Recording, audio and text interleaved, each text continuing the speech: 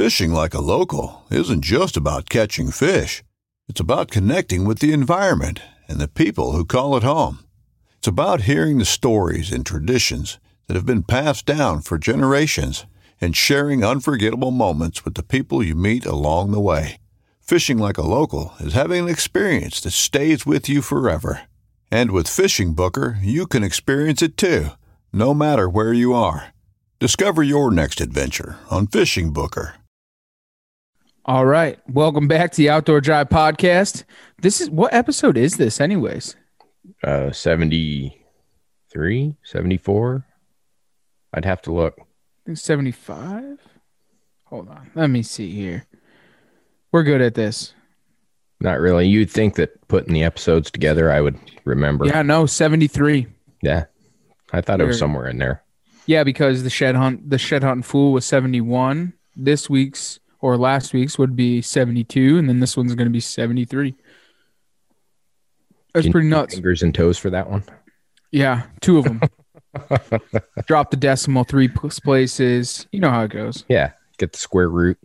That's it. That's what you needed. So, anyways, welcome back to the Outdoor Drive podcast. This is your boy East Coast Trev, and this is Steve. Steve, well, we're no longer Miraculous Steve. No, I don't. I gave you one. Oh, we're back to Steve. Everyone gets one. All right, that's fine. We'll take it. We'll take the one. So, well, before we get too crazy into it, guys, we did go live last week on Instagram and Facebook that we have a couple of giveaways. So go on to our social media platforms and just keep tabs on what's going on. We have a lot of giveaways with timber tumblers. We're going to give away 2 timber tumblers, outdoor drive style. And then we have the Ridge Runner from Nor'easter Game Calls. That will be hitting the website. And also we will be having a giveaway on that. And then we're kind of working on our own signature series, just like the Blood series, just for the Outdoor Drive with pot call, grunt tube, whatever, coyote call, whatever we can come up with. So just stay tuned to that stuff. And also for sale right now, we have stickers available, and we are working on our second run of hats, which should be in any day now. So if you guys aren't on our social media, you might want to get over there. I don't want you guys all to miss out on that. But right now, if you do want stickers, we have a 5-inch sticker, which is for $6. And then we have a 3-inch sticker for $4. And just get a hold of us via email, via Facebook, Instagram, any way that you possibly can. I know a lot of you guys may or may not have social media, so just want to make the announcement here. And while we're doing announcements, if you guys could just subscribe on our YouTube page and also on like iHeartRadio or wherever you are listening to us, just give us a 5-star review. We'd really appreciate it. That will get the word out there to the community and kind of grow this family a little bit larger. So just kind of wanted to spit that out there real quick and fast. Sounds good. What do you think, Steve? Sounds really good. Nice and easy. Simple, yeah. Fast, quick, and easy. Yep. Just wanted to kind of spread that. I don't want anybody else missing out on it. I did kind of realize that, not everybody has social media platforms that we've been running a lot of the stuff on. So we figured I would announce it here where everyone actually listens to the podcast. So we'll go along with that. And yeah, man. What's new with you, Steve? Not much. Same old. Snow's starting to clear finally. So I know. It kind of got a little warm here today. We kind of lost some of the snow. We still have 5 inches of snow on the ground. So shed hunting has been kind of impossible. And then it put a big sloppy, wet, nasty mess on top of the ice. So kind of been hanging out at home myself. Really looking forward to shed season though. Yeah, we're over here bragging, but today as we're recording, which would be the 16th, Texas is froze over. The Midwest is froze over. Massive power outages. It's chaos. I hope we don't get hit with that. I honestly don't know. I don't think it's going to come east. I think it's just kind of sitting over them. Ugh. It's really weird. Well, I hope everyone's good and safe there. I know it's not easy. We deal with that every day. Except for today. It's warmer here than there for once. Yeah, I know. What I think our temperature hit like 50 degrees today. So. Oh, geez. I think we might have hit like 34. Oh, I would love if it was 34, just enough to melt everything. But it's going to get down to 16 degrees tonight, so everything will kind of lock up. And then by the time that this is out, we'll probably have another 5 inches of snow on the ground. So Yeah, pretty much. But we do, if you guys haven't already gone over to the YouTube side on our, our exclusive series that we have behind the product, the Matt Garris one went live last night or last week at midnight. So if you guys haven't checked that out, go and do so. And then should be up by now, I would imagine, is Cooking with Captain Seth. We did a green chili curry, I don't know, green something or other curry, something green with flavors and peppers. And I know you messed me. Darn it! It's a green. It's a tongue tie. Chili. I don't know. Some green chili curry shit with shark. Green chili curry shark. Yeah, something like that. I don't know how you would say it. We'll just go with that. Green chili curry, green chili Thresher Shark is what we went with. And actually, it's not spicy by any means. It's more or less tasty. It's got like a coconut taste to it. It's actually amazing. It's better than the shark that we cooked last time there, Steven, when you were up here. This stuff was really good. So yeah, well, all of our inland friends are going to be going great. I'm going to just go down to Walmart and give me some Thresher Shark. Yeah. Well, they're going to have to see, we did this on purpose. So you're going to have to book a shark trip with us to eat Thresher Shark. So if you book a charter with Seth Sport Fishing, and then you can go and you can cook Thresher Shark. Now that they actually just, I don't know if you saw it on social media or not, but they actually bought a new boat. So now they have an offshore boat, and then they're going to use it as an inshore party boat too. So that's kind of cool. That'll be wild. Yeah, and then have the bass boat to add to it. So it'll be kind of a crazy summer. Sweet. A little bit more than what we bargained for, but it'll be fun. So always good, man. Always good. So what do you got planned coming up, Steve? Anything good and exciting and new? Just making plans, try to get down to hunt camp and go start marking out where we're going to cut those food plots and start getting that property layout put together so we can hand that off to the timber company and get in there and get to work on that this summer. Yeah. Pending ground's got to dry out a little bit. There's some spots you just can't get in there if it's wet. So when you start to plan to do some of that stuff, like what month do you normally, because it's something that plays in the back of my mind. I don't do a lot of food plotting, but I was planning on doing some this year. I got a couple properties that I want to do something on. So what month of the year do you normally start doing that? Well, me personally, it all kind of depends. Like on this big chunk we're working on, we're shutting the property down for the entire season just because, once we get it cut, get everything established, we want to give it time to settle, let the deer and everything move back in, get used to the new situation, and that'll give me time to fertilize and get the pH up in the soil. If you've got an established food plot, a lot of people will put out some spring seed and give some greens during the summer, but with me, I might go out and frost seed some clover through the summer, but I won't bother planting my actual greens till August. I like those nice thick greens going in. Plus it gives them, when you get the freezing weather like we have now, all the greens are down, they've eaten them off, but you've got all of the bulbs are still in the ground, and they'll dig them up and they sit out there and just till up the ground for you and chew up all of the radishes and turnips and beets, and whatever they don't eat is natural fertilizer. So it just breaks back up and goes right back into the soil. So it saves you a trip there. I was thinking about doing some of that frost seeding. I was just a little nervous about some of the old CRP stuff that's on the ground. You think it'll choke it out? Probably. I'm a big proponent. If you're going to put seed down, you've got to go in there as soon as it starts greening up in the spring, that mid-April time frame when you first start seeing the green come through. You've got to go out there with, I recommend 2,4-D personally, but a lot of people go with, Roundup or glyphosate and mix it at 2% and spray that entire area you want to plant. Kill it off. get it down to the bare soil as best you can, and then go through and I would just seed bed whatever you're going to seed in there. Glyphosate is relatively out of the soil, we'll say within a week to be safe.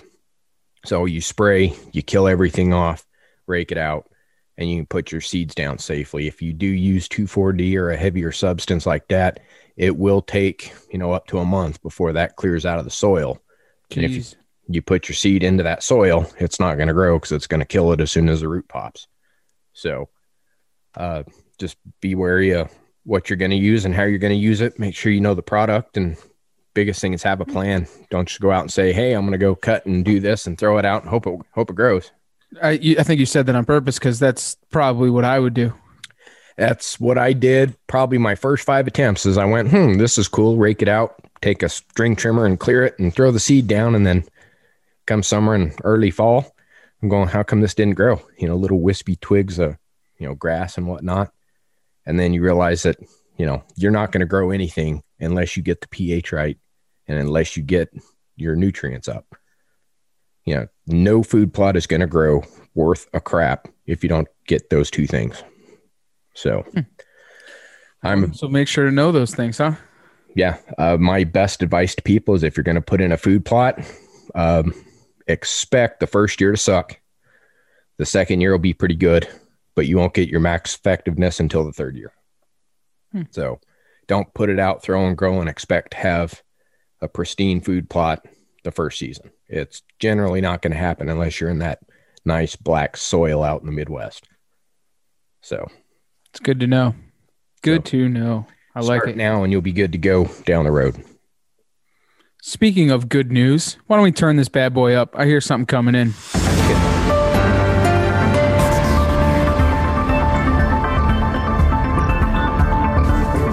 Hey everyone, Mike here with some news for your cruise. So first, we're going to start off in Rhode Island, and I got to thank Mike Woods from New England BHA for sending this one to me. It's in regards to House Bill 5329, which went to its first public hearing on February 11th. It is an act relating to fish and wildlife field trials and shooting preserves. The bill's aim is to prohibit shooting preserves and captive hunting in Rhode Island, but it also does explicitly state that this prohibition does not apply to stocking of game birds on public and private land. BHA will be posting additional information on their website, including their letter to the Environmental Committee. So feel free to take a look, as it may help you if you intend to submit any written testimony on the bill. Also out of Rhode Island, the Department of Environmental Management is seeking public input on the use of state conservation land and management areas. Feedback from the survey will be used to shape the future of outdoor recreation on state lands, including hunting and fishing. Anyone can take the survey, even if you're not from Rhode Island. I've actually already done so, and there's a lot of questions that relate to hunting and fishing. So if you have a few minutes, I highly encourage you to take the survey at www.dem.ri.gov/nature survey. It seems like the way it's worded, there's actually taking in a lot of input from those that may not even currently hunt or fish in Rhode Island. So that would be good to get some more input on that from folks around the area. And now on to California, and I got to thank Caterpillar and Steph Manteufels, who both sent me information on this one. There's been a lot of news about this one. Senate Bill 252 in California, which was introduced to outlaw bear hunting in the state. And that bill has actually been withdrawn barely a week after it was introduced. Within days of that bill being introduced, state and national hunting associations organized a massive campaign against the bill, and a petition on change.org has garnered more than 27,000 signatures opposing the bill. I'm sure that the State Wildlife Agency not really supporting the bill helped the cause as well, but this just goes to show how powerful sportsmen and women can be. And if hunters can affect change in one of probably the bluest states in the nation, then we can surely make changes on our local fronts as well. So please be sure to be active in the process with your state legislatures, and make sure that our voices are being heard. So now off to Vermont, where there's a couple of bills that have been proposed there as well. I don't have specific numbers on these bills, but they would affect sportsmen in Vermont. One would ban all recreational trapping and the use of hounds to hunt bear. So if you hunt or trap in Vermont, I would recommend looking into this and contacting your legislatures. And if anyone has any more info on these, please feel free to send it to me. Now on to Montana, where Senate Bill 143 is causing quite a commotion. The bill proposes to allocate 60% of the non-resident deer and elk tags, specifically to hunters using an outfitter in the state. This would effectively impact the DIY hunter opportunities in Montana. But outfitters do say that they also receive 40% of those tags now. I don't know if that's that they're allocated directly for them, or if it's just that the people that draw the tags use the outfitters. And I mean, the outfitter business is actually the fourth largest industry in Montana, accounting for $400 million in revenue to the state each year. So it sounds like this one's going to be a battle on both sides, and hopefully they can find some common ground there. And then lastly, let's head back east to Mass, where the Mass Division of Marine Fisheries has proposed changes to the commercial striped bass fishing season. They have proposed to open the season a week earlier this year and to increase the number of open fishing days from 2 to 4. This is due to unfulfilled quotas in 2019 and 2020 seasons. I know earlier this year I had a segment on some changes that they made this year in season, opening additional days. It looks like they're moving towards opening those days for the entire season this coming year. I'm not sure where everyone else stands on this, but it's kind of maddening to me since the quotas in 2020 were reduced because of the fear of overfishing, and we've seen a ton of limitations and even talk of recreational moratoriums up and down the East Coast in recent years. So that'll end my rant for this week, and I'd just like to thank everyone that sent some news recently. It's been really helpful, so keep it coming. As always, you can send stuff to me on Facebook at Mike Salter or bearded_bowhunter on Instagram. And with that, enjoy the rest of your ride. See, I knew there was good stuff coming in. Mike Salter, always hitting the nail on the head, dude. Always some good stuff, especially with all the stuff coming down the pipe. I know he kind of gets all fired up about the political stuff a lot, so you guys got to hear about all that. Make sure you guys are sending in letters. If you guys need letters or want letters, reach out to us. We have no problem kind of like formatting you something if you need a hand or whatever. I know me and Mike are very proactive with that stuff and been around that horn. Well, actually, Mike is. I just talked to Mike about it, actually. Been there, done that, but I talk to Mike when I need to do something. I go, what do you think, dude? Can you draft this up for me or what, buddy? Yeah, exactly. So, yeah. That's definitely a good thing. Guess now that's out of the way. Hey, what are you drinking out of there? That's a cup. What kind of cup is that? Let me see here. Oh, it's a Timbered Tumblers. A what? Timbered Tumblers. Not a Timbered Tumblers? Timbered Tumblers tongue twister. You're just tongue twisted today. Always, buddy. Always something. So speaking of, get on over to timbertumblers.com. Get yourself a custom timbered tumblers, Jesus, outdoor drive style. Or if you want to throw your own logo on there, I know our good friend Steve Mardick, he put his logo on there. A couple other guys, Steve over here, just Steve, he put his own logo on the back of his too. So you can do all kinds of crazy custom stuff with them. Also, get on over to Nor'easter Game Calls. Get them in close with Nor'easter Game Calls, custom game calls.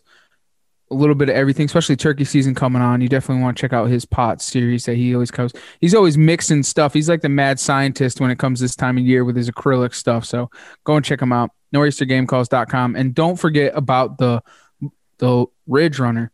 It's something that Steven came up with, and Well, I didn't come up with it. I just gave him a call to replicate. That's what I meant. Yeah, but it was your idea, man. It was you saw it, and Mark made it happen. So, especially with no plans, no nothing. So he made it come to life. And then also Wild Edge Inc., wildedgeinc.com. If you guys haven't gone over there yet, you guys are missing out on some really cool stuff this week. Starting on Monday, a couple of days ago, they have a huge sale going on all of their stuff, ropes and battlements and perches and you name it. He's got a huge sale going on, guys. So get on over there, wildedgeinc.com. Check him out on Instagram. A lot of cool stuff going on over there. He is the leader in mobile hunting. Also, Wicked Twisted Bowstrings, custom bowstrings. Get Jillified from Trader Jan's. The wickedtwistedbowstrings.com. Get your custom BCY and Bloodline series strings. You can order them right online. She'll ship them right to you. You can bring them right to your post shop and put them on your bow. Also, Out on the Limb, MFG.com.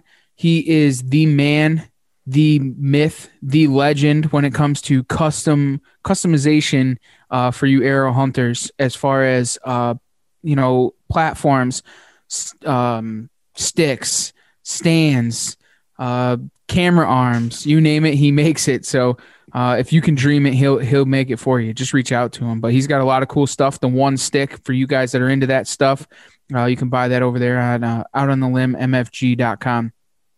Broadside Camo, broadsidecamo.com, the photorealism for the aerial hunter. He's got some new stuff up his sleeve. We heard a little teaser on that the other day on his Instagram. So keep posted with that for the new 2021 series. He's got some new stuff coming out. So keep an eye on all these guys. They got some really cool stuff coming up forth. And also, if you guys haven't already, get on over to Gator Outdoors. Go and check out their stuff also. They are outfitting the working class. And that's just a little tidbit teaser for you. And you guys will hear more about them coming up in the future. So help them out. And you can find all this at www.theoutdoordrive.com. Our promo codes are on there too. So you guys can save yourself a little something. Boom. Nice. Speaking of working class people, we have a pretty badass podcast with some pretty cool guys, huh? Yeah, I think it's going to be interesting. It's always nice to catch up with good old boys. Tags Punched Outdoors. Go and check them out on Instagram after this, but let's tune these boys in. Let's see what the hell's going on. What do you think, Steve? Let's do it, brother. All right, getting excited. Nice shot.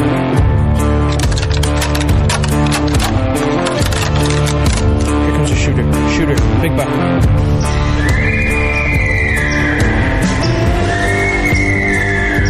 Stag.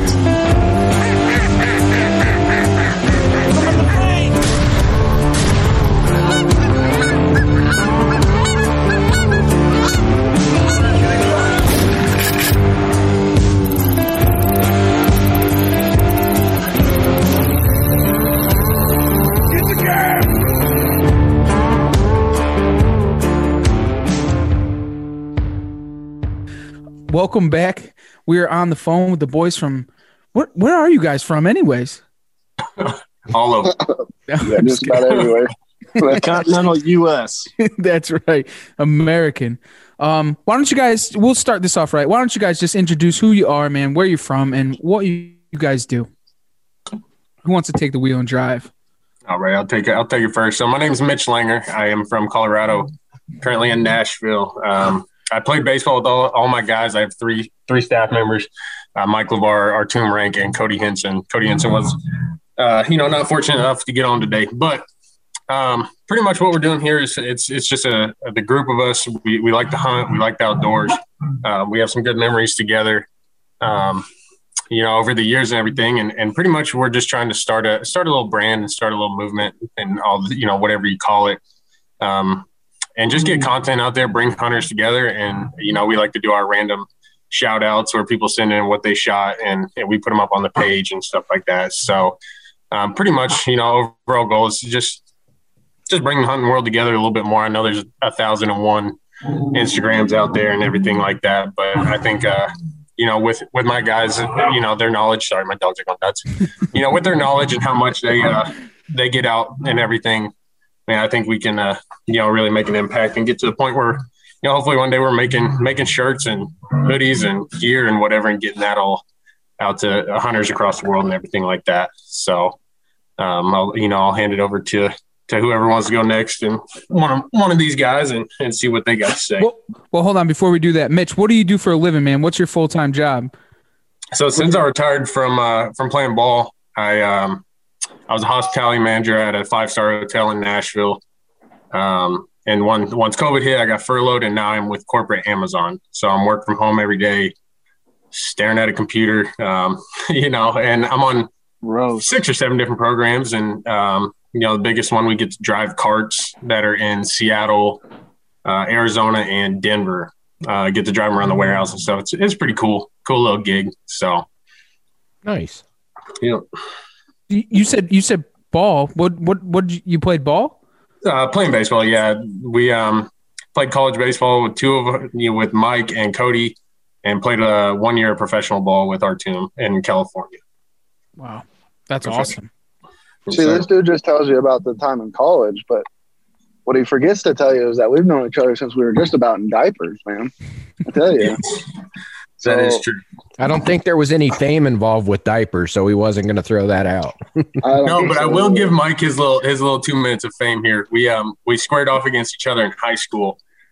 He went to Cheyenne Mountain High School in Colorado Springs. I went to Fountain Fort Carson, and we had a game at Fountain one day, and the away bullpen was just soaking wet. Like nobody could use it. So Mike's starting a game. I'm starting a game. He comes over to our bullpen, and we're warming up at the same time, just shit talking. I'm going to strike you out with this, whatever.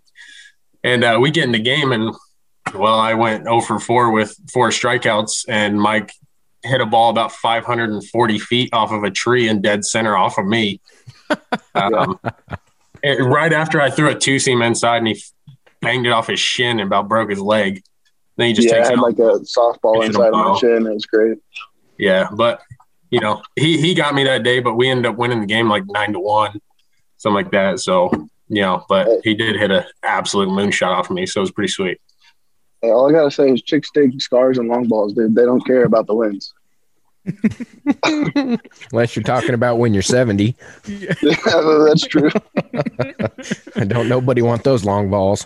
Oh no. Well, so Mike, why don't you introduce yourself, man? Yeah, so my name's Mike LeVar. I live here in Pueblo, Colorado.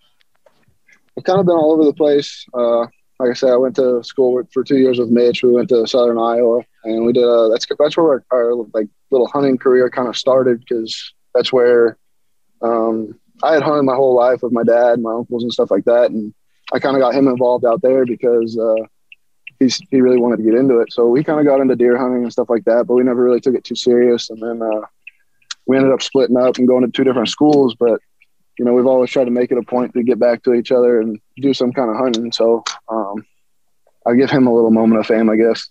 It was cool to be with – it's cool because the first time Mitch ever went coyote hunting with me, like, I have this super bad luck with whoever I take sees nothing and takes home tag soup every time we go.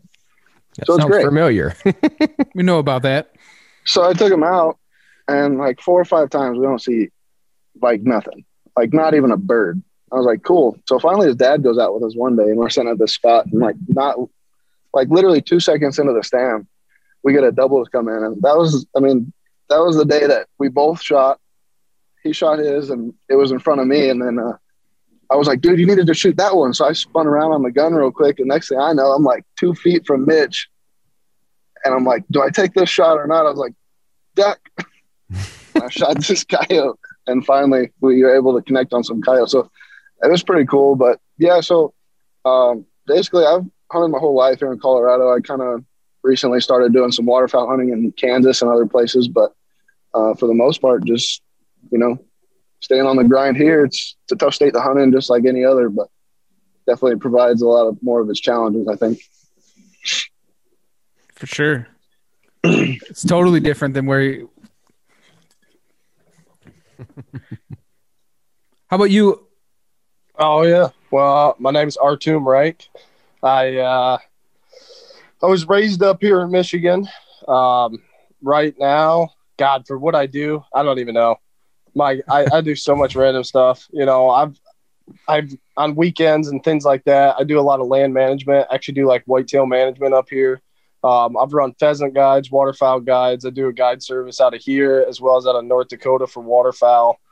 I had worked in like landscaping and anything in maintenance, dealing with that. And now I'm actually doing, I'm a utility locator, but like come fall, I don't know how I've lucked out with it, but I've worked out to where pretty much from October to January, I don't actually have like a set job except for my guiding. So if, you know, like this year, for instance, with the whole COVID pandemic, when that kind of stuff happened, believe it or not, like that even affected us. Like, yeah, as outdoorsmen, we had more time to go, but it was kind of difficult to get people, you know, to not feel as weary about it and not want to come. And then there became all this other regulation. And I don't know if you've followed the stuff in Michigan with how they've dealt with COVID, but it's just awful.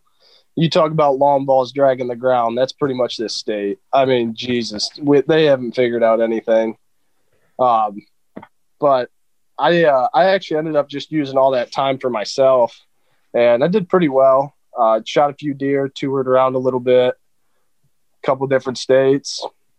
I mean, it was a riot. Almost felt like retirement at 25.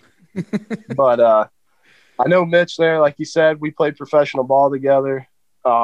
Before that year when we met, I had actually been playing pro ball for, since 2017, because that's when I got out of college in West Virginia. And I had bounced all over the country playing ball with that. I did a little spit there with the Red Sox organization, which was kind of cool. Nothing overly crazy. Like I wasn't signing any deals or anything like that, but I was able to go down to spring training as a non-roster invitee.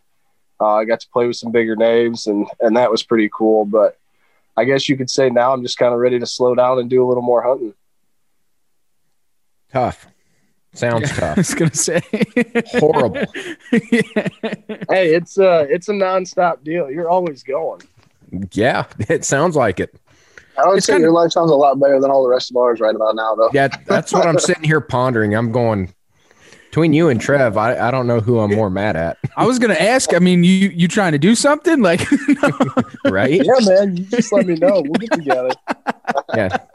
That's like the story of Trev, only his is summertime and fishing boats. Yep. I heard that. No, it worked out pretty well, and I think that was the cool thing about playing ball is getting all these connections. Like, for instance, Mitch and I there, and then getting on with Mike a little bit, and this, that, and the other. You know, you don't get those kind of connections just kind of sitting around, or you might every now and then taking a trip and just coming into some little store in whatever county in whatever state it might be, just kind of like that, you know, that back 40 looking kind of store that you go in, you end up exchanging stories. That's part of the beauty of like different hunts that you're not really used to, or like some kind of out of state hunt. You never really know what you're going to get, and getting that network of people, like by being able to travel. And like, I was blessed with that. I mean, I could call just about anybody up in a state now and be like, hey, you know, I'm kind of swinging through. Is there a chance we could shoot something for like a weekend real quick? Hell yeah.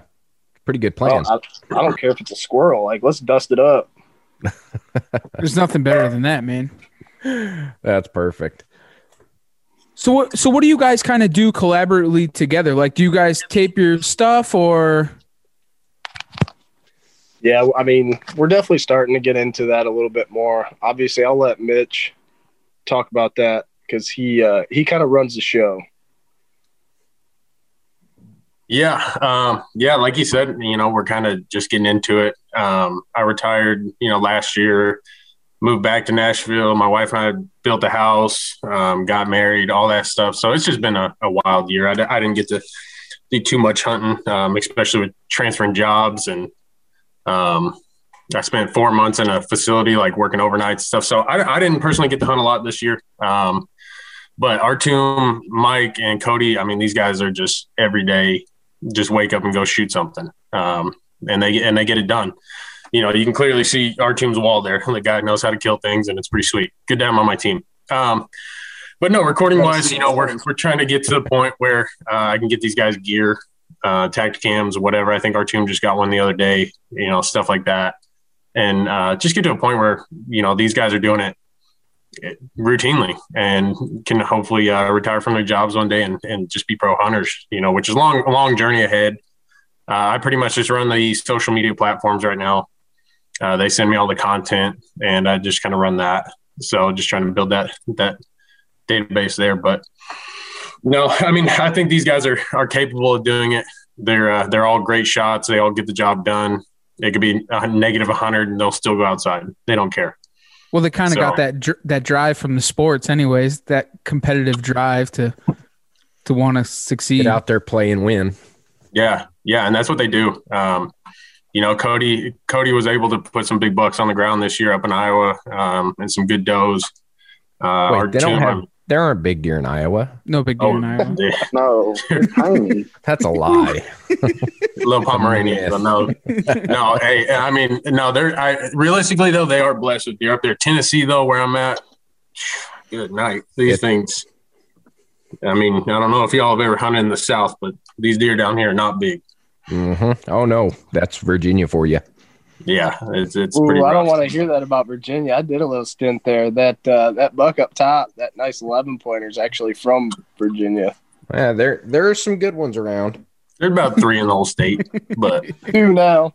When you find them, you find them. Like your average deer, especially here, if you get a Pope and Young buck, you did pretty good up here in the Blue Ridge Mountains.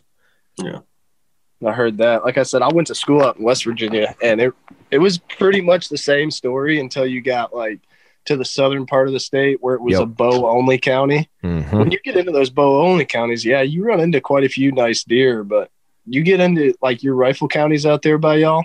Oh, yeah. Man, if it's brown, it's down is an understatement. You aren't lying, man. Especially where they're running the dogs too. Oh, yeah, no doubt. I get it. It's their lifestyle. They like to do it, but gosh, damn, that makes it hard. Yeah, I don't doubt it. Mike, how is it out by you, man? You have a whole different atmosphere of hunting. Oh, he's frozen. If we froze him. He's nervous. Oh yeah, he's nervous. He's shook. Atmosphere-wise, it's hard. No, he got stage fright. Put me on the spot. Am I there? You're there. Yeah, you got you. Now. Perfect. Let me see about getting in the house. Maybe it'll make it better. So you gonna answer the question? I didn't even hear the question. I was frozen, bud. He's too busy breaking into a house right now. Yeah, easy. I got to break into my own house, I said, no. I said, you're from a whole different world or a whole different atmosphere when it comes to hunting. Yeah, it's definitely provided us challenges. Like, a lot of the guys, I've done hunting in the Midwest, and I've done a lot of hunting here. And for me, it's kind of like they all provide their different challenges. So, like the Midwest hunting, I see the challenges with whitetail and hunting there with, big cornfields and stuff like that. But for me, I found actually the Midwest hunting to be a lot easier than here in Colorado because we're consistently going along the same trails. But what a lot of people don't realize about here in Colorado is that we have so many seasons that are open to just hunters. We have the second and third season, which is over the counter for bulls in over half the state. And then you deal with hunting pressure. Like I looked at the statistics this year. We went first season elk in this unit we always go in. And we were to the point to where there was about 120 bull tags in the unit and about the same amount of cow tags just for first season alone. So you talk about just hunting pressure in general, I think is a little more widespread here because of the fact that people come from all over because they can just buy these tags over the counter. I agree to that. You got a Michigan boy here, not in Colorado per se, but just your Western hunting. Like I went out to Idaho, over the counter type hunt. And when we looked at the unit at the end of the year, like luckily we were enough to be successful. Went out, shot a 320 class bull, which was just freaking awesome with a bow. But the success rate in that unit was like roughly 3%. Oh, yeah. That's pretty standard for a lot of places out west, especially in Idaho with a bow. Yeah, I said that's there's a lot insane. of luck. But there was so many hunters out there, like Mike's talking about, the hunting pressure to the west. He's right. I mean, in comparison, even here, like by me, I've got a ton of pressure, but there's a lot of deer. They may not all be your giant bucks, but there's quite a few deer around. Like you can go out and pretty well see at least one or two whitetail, not necessarily always a buck, but you could see that just about daily sitting. Like he says, they travel those same trails quite frequently. Whereas I know out west, the first 2 days we were there, we didn't see anything. And then when you hear that first bugle, everybody in hearing range is moving on that one bull. Yep. It's not even one bugle. I mean, we had instances last year where I had my shot to shoot a bull, and it ended up being to where it's like you fire one shot or they hear one bugle, and everybody from the south of the unit that's 4 miles away ends up in the same unit you're in. And you're kind of like, what am I supposed to do at this point? Yep. Any sign or scent that they're around, everyone piles in. Yep. I know that game. Do you think that it has a lot to do with like the whole like public hunting type, like it's the new realm? Like everybody wants to do the public hunting. Well, out west, a lot of it is just public hunting. Right. So I think what you're getting at is like the whole, like, there's like, for instance, there's like Corey Jacobson, and they pride themselves on doing mostly over the counter or draw tags and public land hunts. And same thing with like Randy Newberg and guys like that. And they do it because of the fact that it provides its own challenge. And I think that that's what a lot of people that I've talked to that hunt that way, that's what they go for, is the challenge of not only being able to find those animals in those areas, but also compete with all the other competition in the area looking for the same 360 class bull or 320 class bull.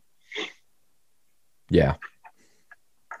And it's because I've heard a lot, because we have a good friend that's from Nebraska, and he was saying because a lot of like the YouTube people and the public land hunting and so on and so forth, that it's putting a lot of pressure on those areas. Yeah, it's become a fad. People are doing it because it's the cool thing to do right now. It's not, everyone used to go out of their way to get private land and nice big farms and whatnot, but that's not cool anymore. It's almost looked down on, as opposed to, hey, let's go do it because it's public land and it's hard. Look at me.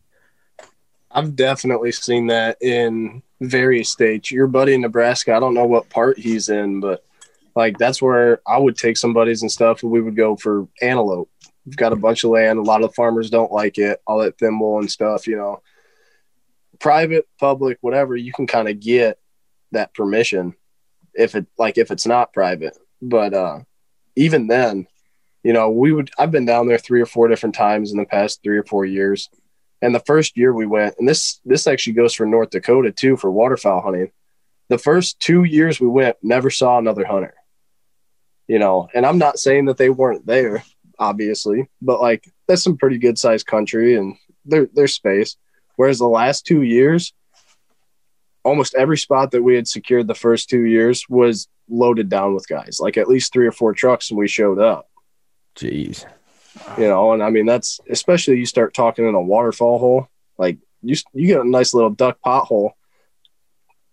Public, yeah, certain places in the country, like over here, if I'm trying to hunt a public hole, I got to get out there at like 1 o'clock in the morning. You really do. That's just how it is. Whereas out there, I was able to get out there. If shooting time was 7, I could pull in at 6:30, throw out a dozen decoys, shoot my limit, and head on out. Where now I'm having to drive 16 hours to North Dakota to do this public land hunt. And then next thing you know, I'm also getting up at 1 o'clock in the morning out there to make sure that hole's secured.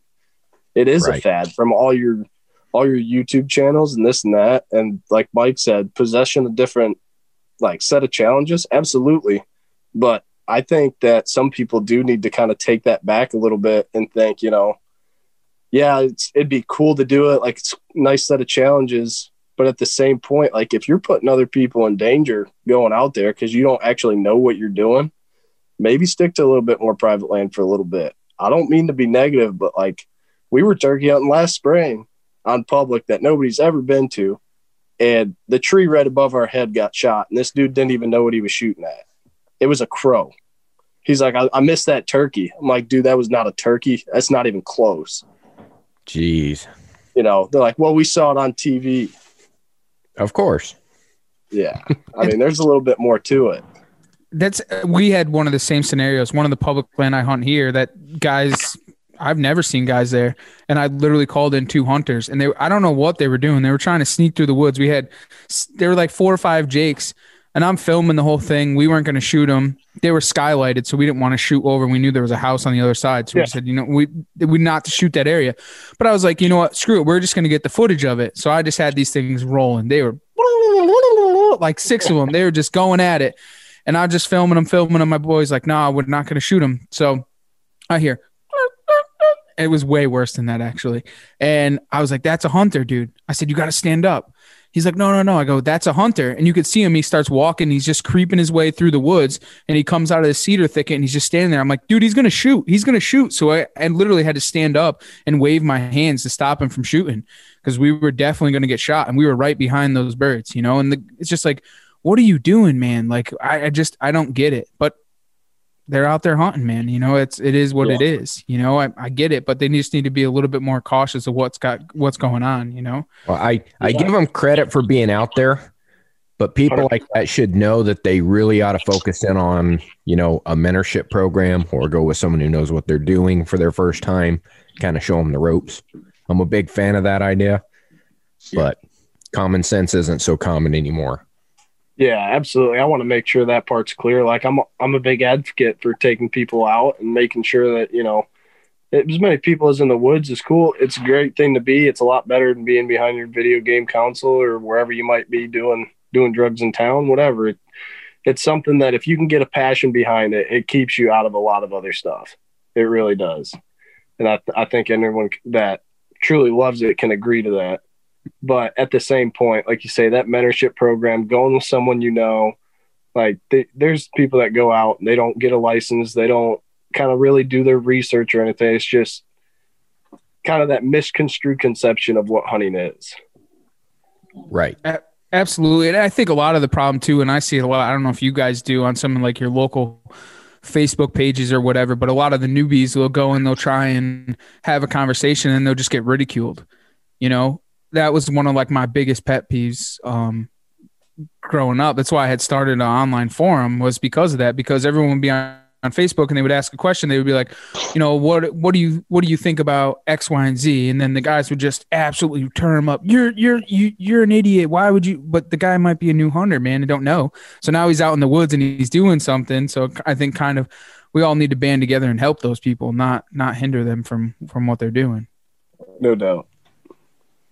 So I just wanted to put that out there. But we were talking before all this, man, about some of the new laws and stuff that you guys have been seeing kind of in the West, man. Somebody want to hit on those just a little bit?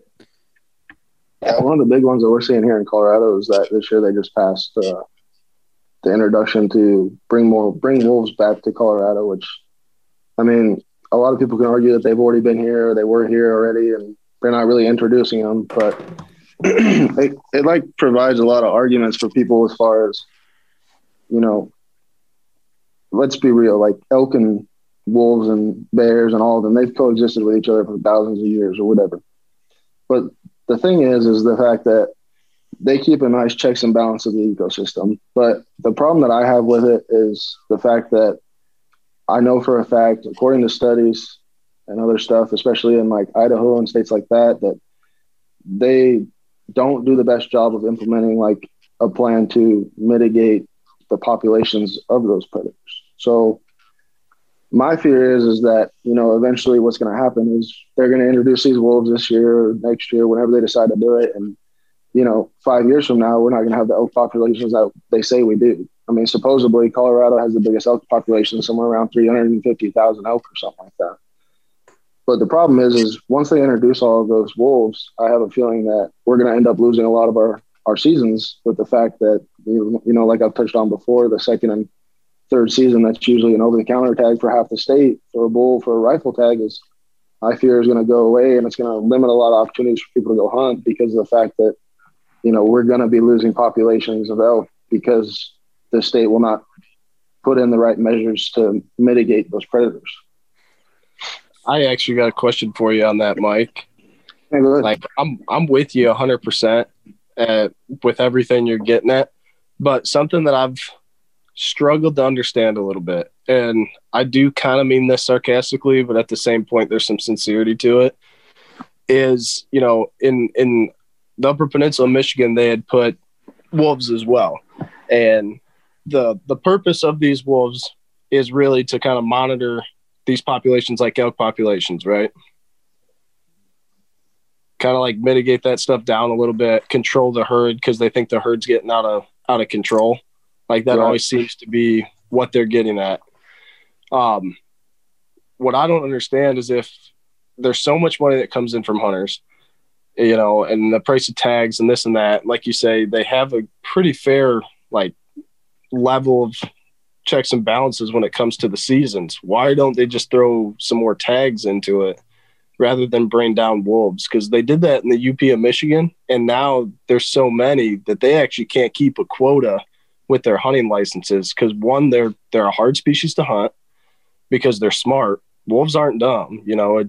I mean, that's something that I personally take a little bit more serious. You're running around the woods with wolves rather woods that don't have them.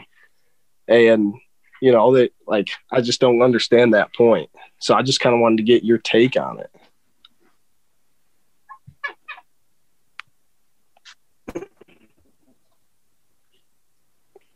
And he cuts out. He must have a little. He's little thinking. glitch. I can see the steam. He's thinking. Yes, he's thinking. So after everything you just said, and you know, that's the first time I've. It's Don't trying tell to me play this. catch up real quick. Little technical difficulty. No worries. No. There you go. Well, Oh. there he was.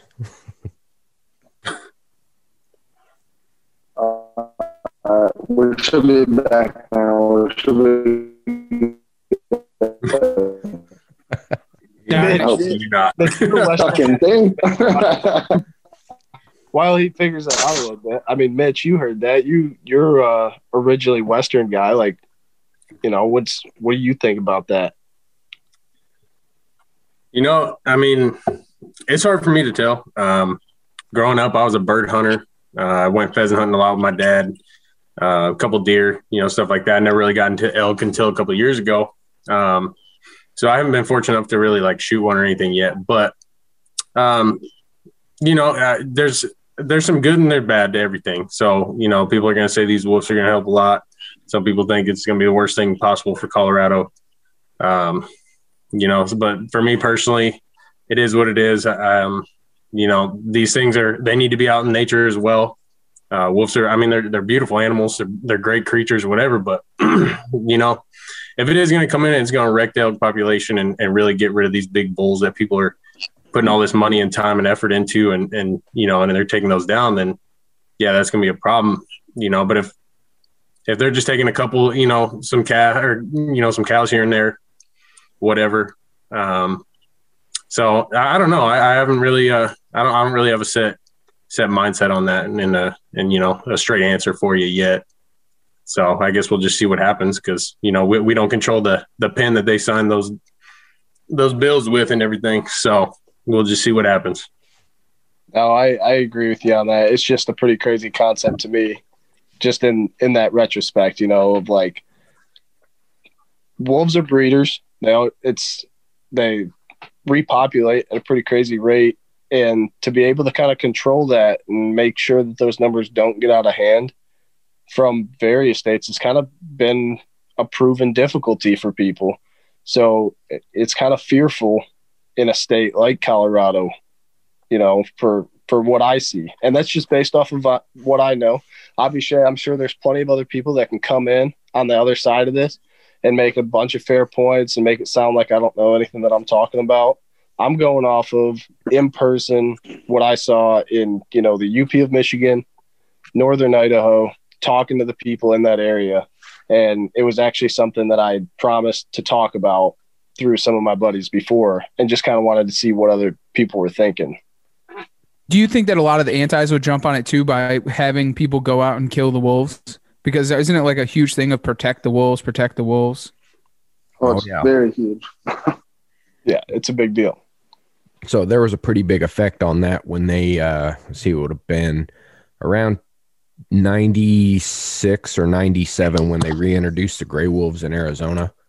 So we watched our elk population out there. The first 2 years wasn't bad, but I'd say around year 3, year 4, our trophy units were decimated. You know, they'd get in there, like you said, they did overpopulate. There was no management effort, no nothing to put the growth rates in check on the wolves. And a herd of 120,000 turned into a herd of 10,000 in about 5 years. So yeah, it's rough. It's hard to watch. And that's the fear. You know, for example, I know Mike and his family. That's who I, get to go elk hunting with here and there. And I mean, the time and effort and the money that they put into this, and pulling those trailers and those side by sides and the old Jeep up the mountain, getting camp set up, the big tents, stuff like that. They got one goal in mind, and that's to find a big bull, put it on the ground. And if the population is going to keep dropping and dropping because wolves, that's probably not great, but it is what it is. It's hard for us to control as hunters. We don't have much say in that. But I'm just hoping that these guys, regardless, they're going to do it. Yeah. So I'm just, any hunter out there that's going after a big bull or, a big cow or whatever, like, good luck to them. Hope they get it and everything. But I feel like these wolves are kind of going to take over a little bit of that, but we'll see. So I'll play devil's advocate if you guys can hear me. Hey, you're back, Mike. Hey, guys. Thanks for joining us, Mike. So, I mean, I'm not going to sit here and say that I'm totally against it or totally for it, but I'm more 60-40 against it. My thought process behind it is the reasons why I kind of am okay with it. In some aspects of this is Colorado does have a very big population of elk. And the problem that we're starting to see is that we're starting to get some chronic wasting disease and stuff like that because herds are getting too big. And especially in certain areas, there's herds that are just unheard of in size. So I can see where wolves can play a factor with the fact that they're going to, hopefully, in theory, they'll take out the weakest links, do what they need to do. And at the end of the day, it's going to make the gene pool for the elk better. But my argument to it is, like I said before, if they're going to do it, they need to make it a process to where we can also mitigate and manage how many wolves are in a certain area and be able to do that. But I can't see how you can do that with the fact, like Artoon said, you can't. They're such a hard animal to hunt. They're not like calling coyotes. You can't sit down and call them in. Like, yeah, you might get a couple of young ones to come in, but these animals are smart. They've been around for hundreds of years and they've hunted like this. They know what they're doing. So you can't say that you're going to be able to successfully mitigate it and keep them from killing a whole bunch of elk, because I just don't see it being possible. True. Valid That's point. crazy. And going back, Artoon had talked about, why don't they give us more tags? Why wouldn't they just give more tags to get more people in the hunting to bring more money to the area instead of putting in the wolves to kill off what's bringing money into that economy? Well, that's what I don't understand either, is because, I mean, honestly, tag prices here in Colorado actually just went up, even for in-state. So what I don't understand is they're making their money, especially on an out-of-stater. I think it went up to like $850 or something like that. Don't quote me on that, but it went up pretty high for an out-of-stater to shoot a bull. And for me, yeah, it makes more sense for them to just produce some more tags and, get people out. But I think the problem is with a lot of the things that I saw, especially with last year, I really got into like some of these apps, like the Go Hunt app and stuff like that. You can kind of get on there and see like success rates and number of bull to cow ratio in a unit and stuff like that, and see like migration paths stuff. And it was a great app to use, but some of the trends that I saw is that the success rate in certain times of the year were so low. I mean, I was looking at the unit we hunt every year. I mean, my family's hunted there since the 50s, so we go there every year. But I was looking at success rates for the year before, and like it was like a 10 or 15% success rate for first season. I mean, and it only jumped up to about 30% in third season. So, I mean, they're giving the tags out. But the problem that Colorado also has is we have an abundance amount of trail systems. And people do not want to get out and do the work. I mean, That's a shame. They want a road hunt, and Mitchell attests to it. I'm not that person. I mean, I think the first year I took him out, we did 30 miles in 5 days. So people just don't want to get out of the truck. They don't want to get out and put in the work to hunt these animals. They just want to have it come easy. Right. And that's exactly where I was going to go is you can put 1 million tags out for the state, but if you only got a 3% success rate, it doesn't matter. You're not going to make a big dent in that herd. You know, until, like you said, more people get out there and that success rate goes up, the amount of tags don't matter. Do you think that that's probably why they're trying to pass this new law that we were talking about before with giving them to the outfitters the over service. over the SB 143? Yeah. God, that whole one has to do with another, or I think maybe it could coincide a little bit. The whole boots on the ground thing, I want to touch a little bit more with that, with what Mike was talking about. I do attest to that, like getting out and being able to, you know, when you get deeper in the woods, like you're going to run into more, and you got to have boots on the ground. That should be part of the fun of your elk hunt, you know, like for over here, it's a change in elevation. So we were sitting there before going, taking all sorts of like situational shots, climbing up whatever hills we could have, like basically putting into a sweat pant type shot just because you're trying to make it as real life as possible. And something that I found, I actually contacted one of the COs before I went. And when I got talking to him, he said, if you're a boots on the ground guy, don't let the percentages in a unit scare you, because a lot of those success rates are, like he said, more from the road. Like the minute we got, it really wasn't even that far. Like we got 5, 6, maybe 600 yards away from the road, and the amount of like human sign diminished. It was crazy. If you went back there a half a mile, even a mile off of, and you were a mile from any road, like there was not hardly any people. Your pressure was so little that if you went back, like they were saying, 4 or 5 miles, it was crazy the amount of elk we saw. We run a bull at least 1, if not 3 different bulls every day for a 3-day span when we got back in there and just set up a spike camp. Yep. And I mean, I think that's, like you talk about it coinciding a little bit. The guiding outfitter, that's their job. You know, they have to do the scouting. They have to do all that work for you. And that honestly is a lot of the reason why people are going to use a guide to begin with. However, when you take that away from the over-the-counter experience, or even a draw unit to do it yourself, and you diminish that by 60%, you know, even people that don't really go out and do that, like you're taking away a lot of that opportunity to go out and hunt. You know, think about the price of doing one of these hunts on your own over the counter. You're running with a drive and the price of tags or whatever. You can highball it and say $2,500 with food, everything, 25, $3,000, whatever. A guiding outfitter to shoot a 300 plus class. I mean, what's that going to run you? 15, 20 grand? Mm-hmm. Oh yeah. I mean, I don't know. I feel like it's people kind of finding a way to get a little greedier. It's going to make it kind of like European hunting, where it's a rich man's game. I didn't even think of it like that, honestly, Steven, because it is. It's going to make it a rich man's game. Yeah. Just like they would in Russia and you got to pay Poland. to play. And if you can't pay, you're not playing.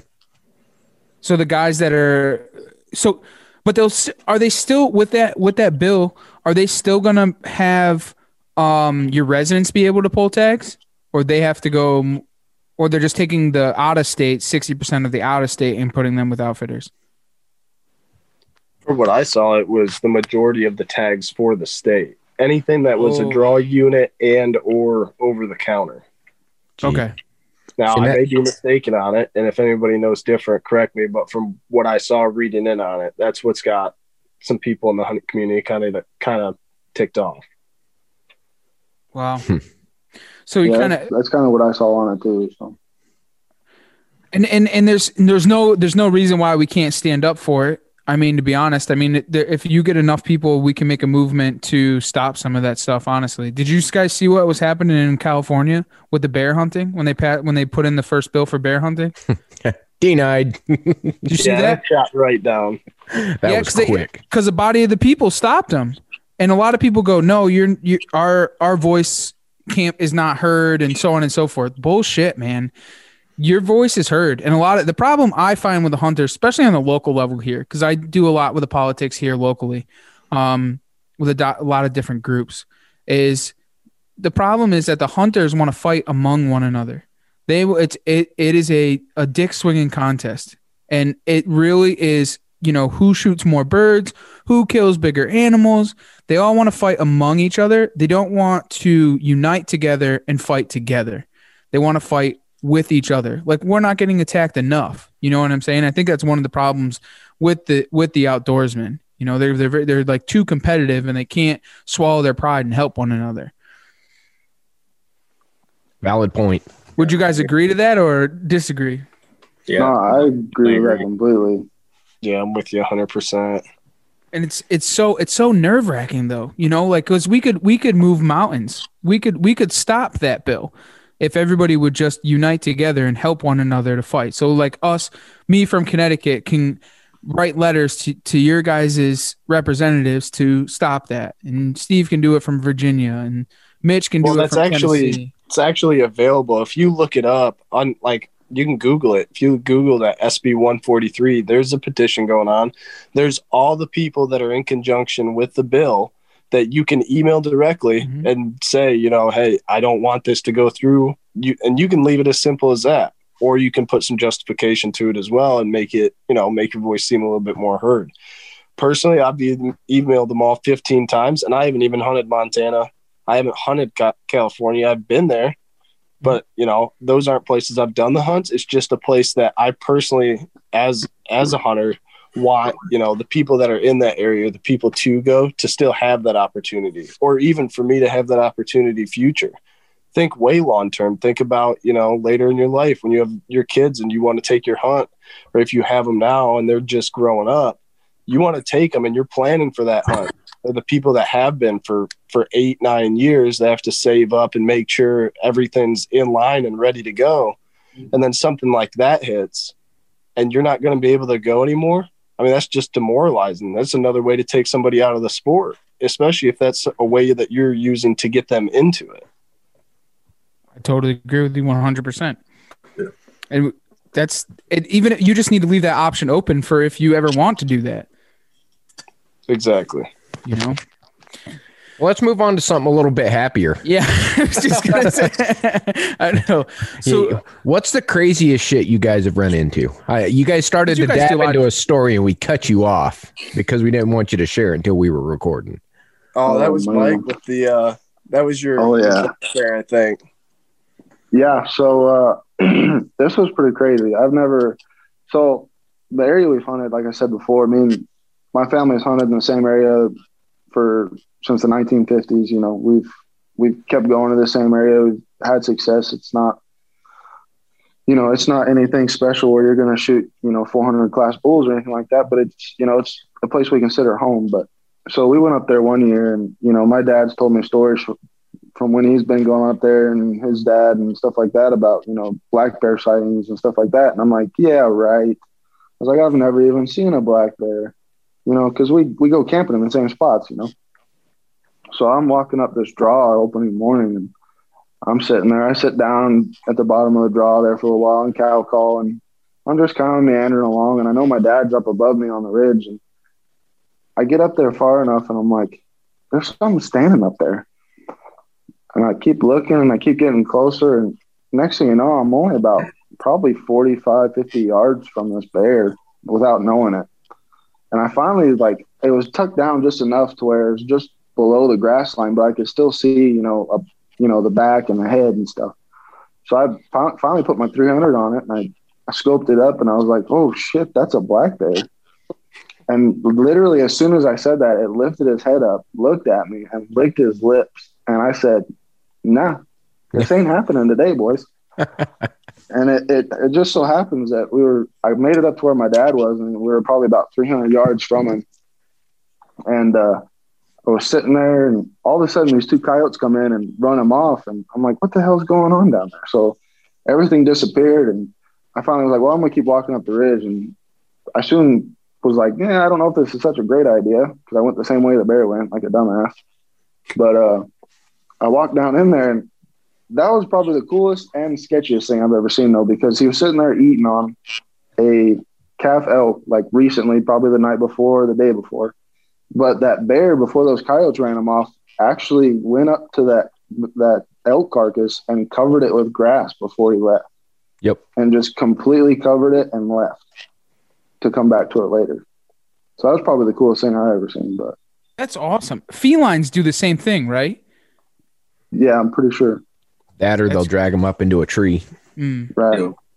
We'll get the bobcats here that'll cover their stuff like that. That's incredible. I didn't even know black bears covered their findings. Oh yeah, it was like this big pile. It was probably 2.5 feet tall, 3 or 4 feet wide, just completely covered the carcass. Like I had to actually dig it out to even find what it was, and I was like, oh shit. Time to go. Yeah, I was like, I'm gonna get out of here before I find something else that doesn't like me. Now, could you imagine if you had a bunch of wolves there? Yeah, exactly. That's just it. I mean, it's just the whole wolf thing is it's gonna keep coming up no matter what. Like we tell these stories about just a black bear, but it not only is it a dangerous factor, like it's already a dangerous sport enough.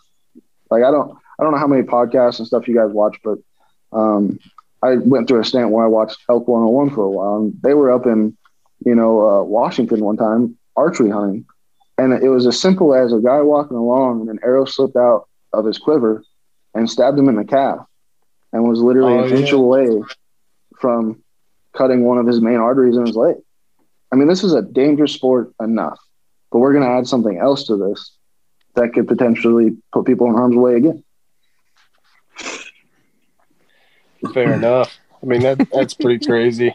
And I mean, you're adding that, but then you got a bunch of kooks that are crazy enough out there, like with whether it be a fiery passion, I mean, in more of a safe way, but you still kind of, you kind of ride those lines. You ride that edge a little bit. Like you see a big river valley, or you see this kind of cliff that, that's what's separating you from at least getting an opportunity at something. And, you just kind of like, all right, yeah, it might be a thin line to walk, but I think it's worth it. And you're swimming across that river to get over there and get a shot at something. I mean, I've done that.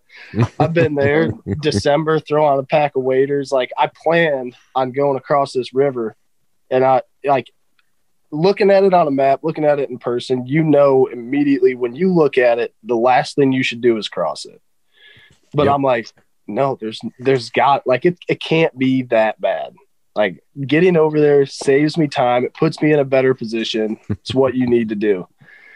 And, sometimes it works out, and sometimes you end up caught up in a current. Next thing you know, you're about 250 yards down, swimming to the bank and wondering why you did that in the first place.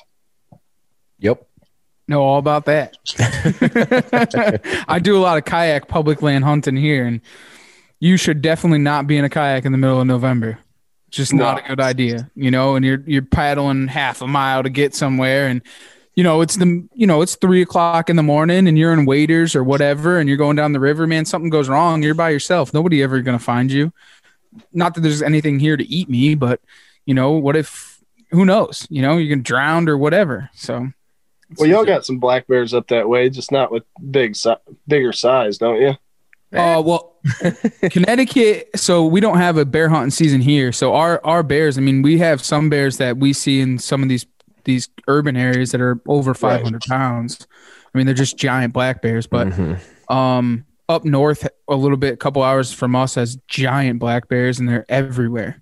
200-300 pounders, and they're just absolutely everywhere. But we don't really have any. I mean, here is like, we don't have snakes. We don't have anything that'll kill you. So it's not that bad. Yeah. Yeah. That's my farm's plagued with bears. Is it? The last one I shot was 400 pounds and went Pope and Young. Oh, nice. So, and every time Steph comes down, he gets skunked. Yep. I think the coolest black bear experience I had was actually out in West Virginia, and I slapped a black bear on the ass. Damn. Really? Yeah, you're in the area I for it. have video evidence. I don't know how to show it on here, but if anyone ever requested, I do have it. And there was a bear up a tree, and I was with some buddies, and they were like, just go start knocking on the tree, and you'll scare them down. I was like, there's no way. Like, I don't even want to get close to it. Like, it's just kind of doing its thing. I'm doing mine. Let's shimmy on. But no, sure enough, we walked over to it, and they come down that thing like a fireman's pole. And they're either, and he told me straight up, I was dumb enough to believe it from the beginning, but they said it straight up. He goes, when that bear hits the ground, he's going to do one of two things. He's either going to sprint and run, or he's going to come at you. Mm-hmm. So here he come down the tree, and he's sliding down. My attention's only waiting on slapping this bear on the ass, because apparently that was the one thing I needed to do to feel worthy in my life. And here he comes, slide down this fireman's pole, and I grabbed his ass, and I tell you what, that's a lot of weight coming back down. He flung my ass back the other way, and he hit the ground and went running, and so did I. And I'm running in place on this little mudslide of a hill. He's taking off. I'm just smiling like Dumb and Dumber running up this hill, but it's a position I wouldn't want to put myself back into. But at the time, it was pretty cool. I got my video evidence. Those bears can stay away from me now. The West Virginia Redneck Games. Yep. Oh, that's it. Yeah. They've got them. Oh, yeah. Can have them. Yep. The mountain mutants. It's like some guys out here that I work with, they do a lot of cat hunting. So they have dogs and stuff where they go tree them. And the guy said he doesn't do it as a guide service, but he'll take people out if you have a tag. But he says it's a disservice to this animal to just do this and come and shoot it. He was like, the only way I let you guys shoot them is they have to climb the tree and touch the cat before you shoot it. I said, you guys are nuts. Nope. I'm out. I said, no, I'm good. I don't need to shoot one that bad. Yeah, I've seen enough mountain lions. Stay in the litter box. Wow. I don't even like house cats. You think I'm going to get my big ass in a tree to touch a real one? Yeah. I know what bobcats do in cages. I'm all set with that. You kidding me? Yeah. No way. No. We had a buddy of ours, Drew Walter from Wild Edge. He was out in Idaho, and he was cat hunting, and he told us a story one night, and he was right underneath it, and things just looking at him. And the guide, you know how they talk, they really mountain talk. And he's like, that bar, he gonna jump down on you. And he's like, what? He goes, when you shoot him, it's gonna jump down on you. And I guess that's what they do. They jump right on you. But he also said if there was a kid there, they watch the kid. And whoever, there's 15 dogs around the tree and a couple of guys. But if you have the gun, that's who they're watching, the guy with the gun. And if there was a kid there, it'd be watching the kid. And it's fucking pretty scary. I'm all set with that stuff, man. My dad used me for bait when I was a kid. For cats? No, it's for the neighbor's rabid dog, some stray dog that was under someone's porch. Nice. It's totally different shift there. Not to take away from the fury of cats, but there was a rabid one, and it chased me home off the school bus one day, and nobody knew who it belonged to. And sure enough, I told him, I'm 6, 7 years old, wearing my Flash costume, running from a dog. Come home, and he's like, what's going on? What's going on? I was like, this dog's chasing me. And he called the neighbor. He goes, is that yours? He goes, no, but I've shot it twice. I thought it was dead. And he's like, all right, well, we'll finish this, and just hangs up. And we got this little pine row on the backside of our property that kind of splits this wood lot for, I don't know, 15 acres or so, and then neighbor's house. And I get about halfway through this wood row. He tells me to go through it. And I see this dog look at me and link up. I'm like, oh God, this is it. Because my dad stayed back at the wood row. He said, I'm not walking in the woods. And he said, when it sees me, to just come sprinting back at him. Well, sure enough, I did. And I went sprinting. I got right to that little edge of those pine rows. And there he is. And he steps out with a 12 gauge. And I didn't turn to even see it. I just ran right into the house, probably calling for my mom for all I know. And all I heard just boom. That was the end of that dog. Ooh. One way to do it. That's how you do it. Well, boys, we'll do a round table real quick. One of the last questions we have is, what drives you outdoors? I'll go ahead and let my guys answer those first, and I'll wrap it up. He just wants them to say something, so we'll go. I agree with him. Yeah, I agree with everything they That's say. what I used to do. Yeah, that's a typical Mitch move right there. Hey, work smarter, not harder. Come on now. I don't know. I would say what drives me outdoors is being just outside. No, you go ahead, bud. Couldn't get him to talk. Now they won't shut up. My God, you take it, man. I gotta. No, it's all you. I got to think about what I was going to say now. You threw me off. Oh well, all right. I guess the drive for outdoors, just stuff like this. You know, the memories you build, the friends, the camaraderie you get, the experiences in the field itself. I mean, you can go out there every single day of the year doing something different and always come home with some kind of new tall tale or new story or newfound love and affection. It'll kick you down. It'll beat you up. But my God, it's got the highest highs and the lowest lows. Steven, are we twins? Me and him? We twins, bro? We twins? You guys might want to go. I can see the resemblance in a mirror. I can't remember like which screen I'm in.